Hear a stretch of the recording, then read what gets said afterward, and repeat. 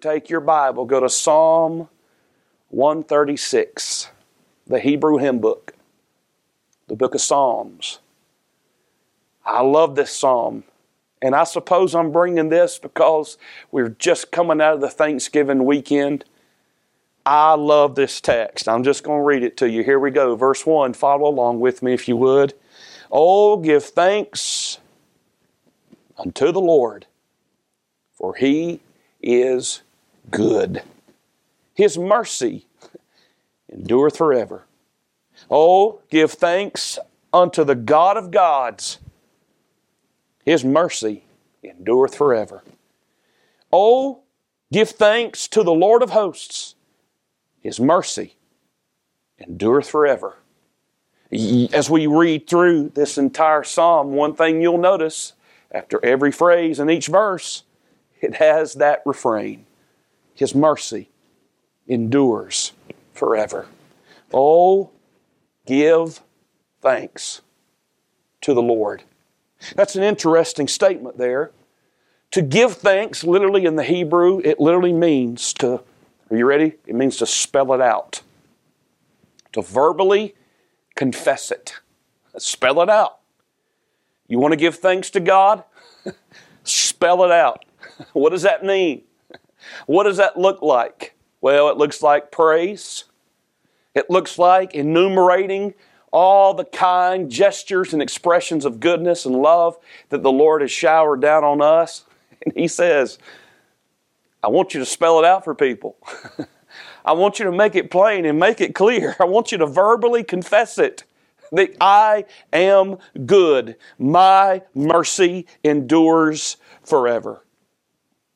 This is 26 times that phrase is repeated here in Psalm 136. It's probably, literally, if I understand right, it's the answer that the congregation of Israel would give to the priests or the Levites each time after when they would make an offering or a sacrifice in the temple. They would sing this psalm, Psalm 136, and after each line, the refrain would come, His mercy endures forever. It was sung daily in the morning, and in the evening, during the morning and evening sacrifices, there in the Old Testament, in the temple. His mercy endures forever. From time to time, I hear people, and they're well-intentioned, they're good people, but they say, Preacher, I don't like some of these new songs. Okay. I don't like the new singing. Well, why not? Because they repeat the same phrase over and over again. I understand what they mean. I understand what they say. But I want you to remember, friend, no songwriters came up with that. That was the Lord. That's what the Lord did here in Psalm 136. His mercy endures forever. I wonder if anyone standing around ever said, wait a minute, Levites. Wait a minute, priest. I don't like that 7-Eleven singing. I don't like the fact that 26 times after every phrase it says, His mercy endures forever. Well, I suppose, ladies and gentlemen, if it's okay for the Lord to do that 26 times, it's okay during a spiritual song, a biblically based song, for it to repeat itself every now and then. So do you think the Lord wanted us to understand that His mercy endures forever? I believe that He did. In fact, this psalm highlights at least 3 characteristics and attributes about the greatness of God. I just want to point them out as we close tonight. First of all, it points out that He is the supreme one. He is the supreme one. Notice back at verse 1, give thanks to the Lord. That's exclusive. He is good. His mercy endures forever. Give thanks, verse 2, unto the God of all gods.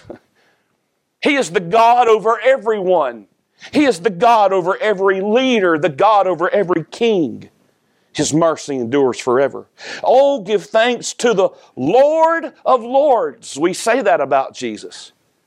He's the King of kings and the Lord of lords. That means that every potentate, every leader is subservient and subject to the authority of King Jesus.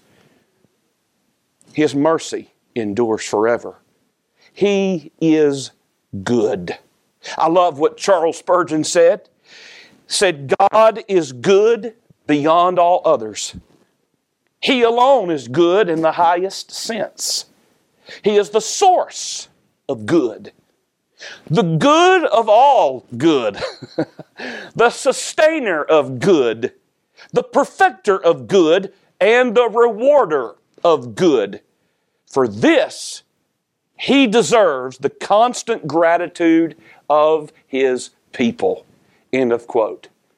And I say amen, Mr. Spurgeon, that the Lord Jesus is good beyond all other good. To Him, verse 4, who alone does great wonders. He is the supreme one. There is no other God. There is no God like our God. Who is like the Lord our God? Nobody. Nobody. There's nobody like the Lord. He stands alone, above and beyond.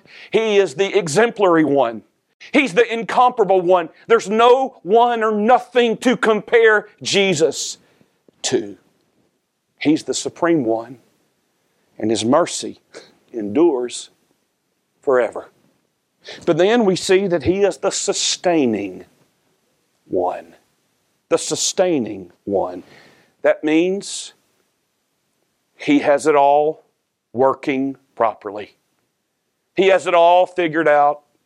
And He keeps everything working exactly like it needs to work.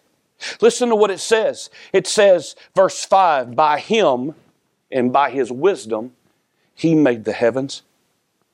He stretched out the earth above the waters. To Him that made great moons, the great moon, and stars to rule by night. To Him that smote the Egypt in their firstborn. Verse 12, with a strong hand, with a stretched out arm. He goes through and talks about that the fact that the Lord sustains the universe. The Lord sustains the planets. The Lord, by His power, He keeps everything on track. I love what one said, there are no iron tracks with bars and bolts to hold the planets in their orbits. Freely in space they move, ever changing, but never changed. Poised and balancing, swaying and swayed, disturbing and disturbed, onward they fly, fulfilling with unerring certainty their mighty circles. This entire system forms one grand, complicated piece of celestial machinery. I love that. Circle within circle. He's talking about the orbits of the planets. Wheel within wheel. Cycle within cycle. And ladies and gentlemen, do you know who sustains all that? Do you know, as Colossians 1 says, that by Him all things were created, and by Him all things consist, or all things are held together. But I love this. He not only every single day, 24/7, 365 days a year, and 366 on leap year, He's sustaining this universe. But let's get very specific. Not only that, but I love this. I love the fact that He sustains you and I. Down in verse 23 it says, He remembers us in our lowest state. He's redeemed us from our enemies. He gives food. Think about that. He gives food to all flesh. The Lord takes care of us on a daily basis. He sustains us. Jesus said, you don't have to worry about your clothes. He's going to give you the clothes you need. You don't have to worry about shelter over your head. He's going to give that to you. You don't have to worry about food for your belly. The Lord's going to take care of you and give you everything you need. He's the supreme one. He's the sustaining one. And I close with this, gang. Jesus is the saving one. He's the saving one.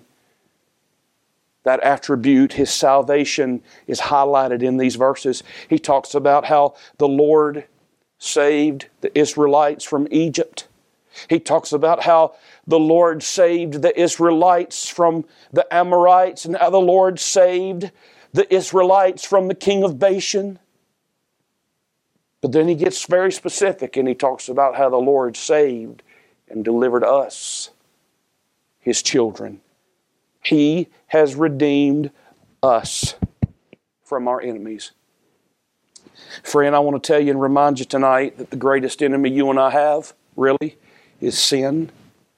The greatest enemy we have is Satan. The greatest enemy we have is ourselves. And praise His glorious name, He has delivered us from all of those. He's broken the power of sin. He's broken the hold of Satan on our lives. And thank God, He's so powerful and good, He even delivers us from ourselves. Because you know we'd self-destruct if left to ourselves. He's the saving one. You might be listening tonight and you don't know Christ as your Savior. He died to save you from your sins and from yourself. He died to save us not just from hell and the eternal punishment of sin, but He died to redeem and rescue us, dear friend, out of His great love. Would you open your heart to Him tonight? I say this to the children of God right before we pray.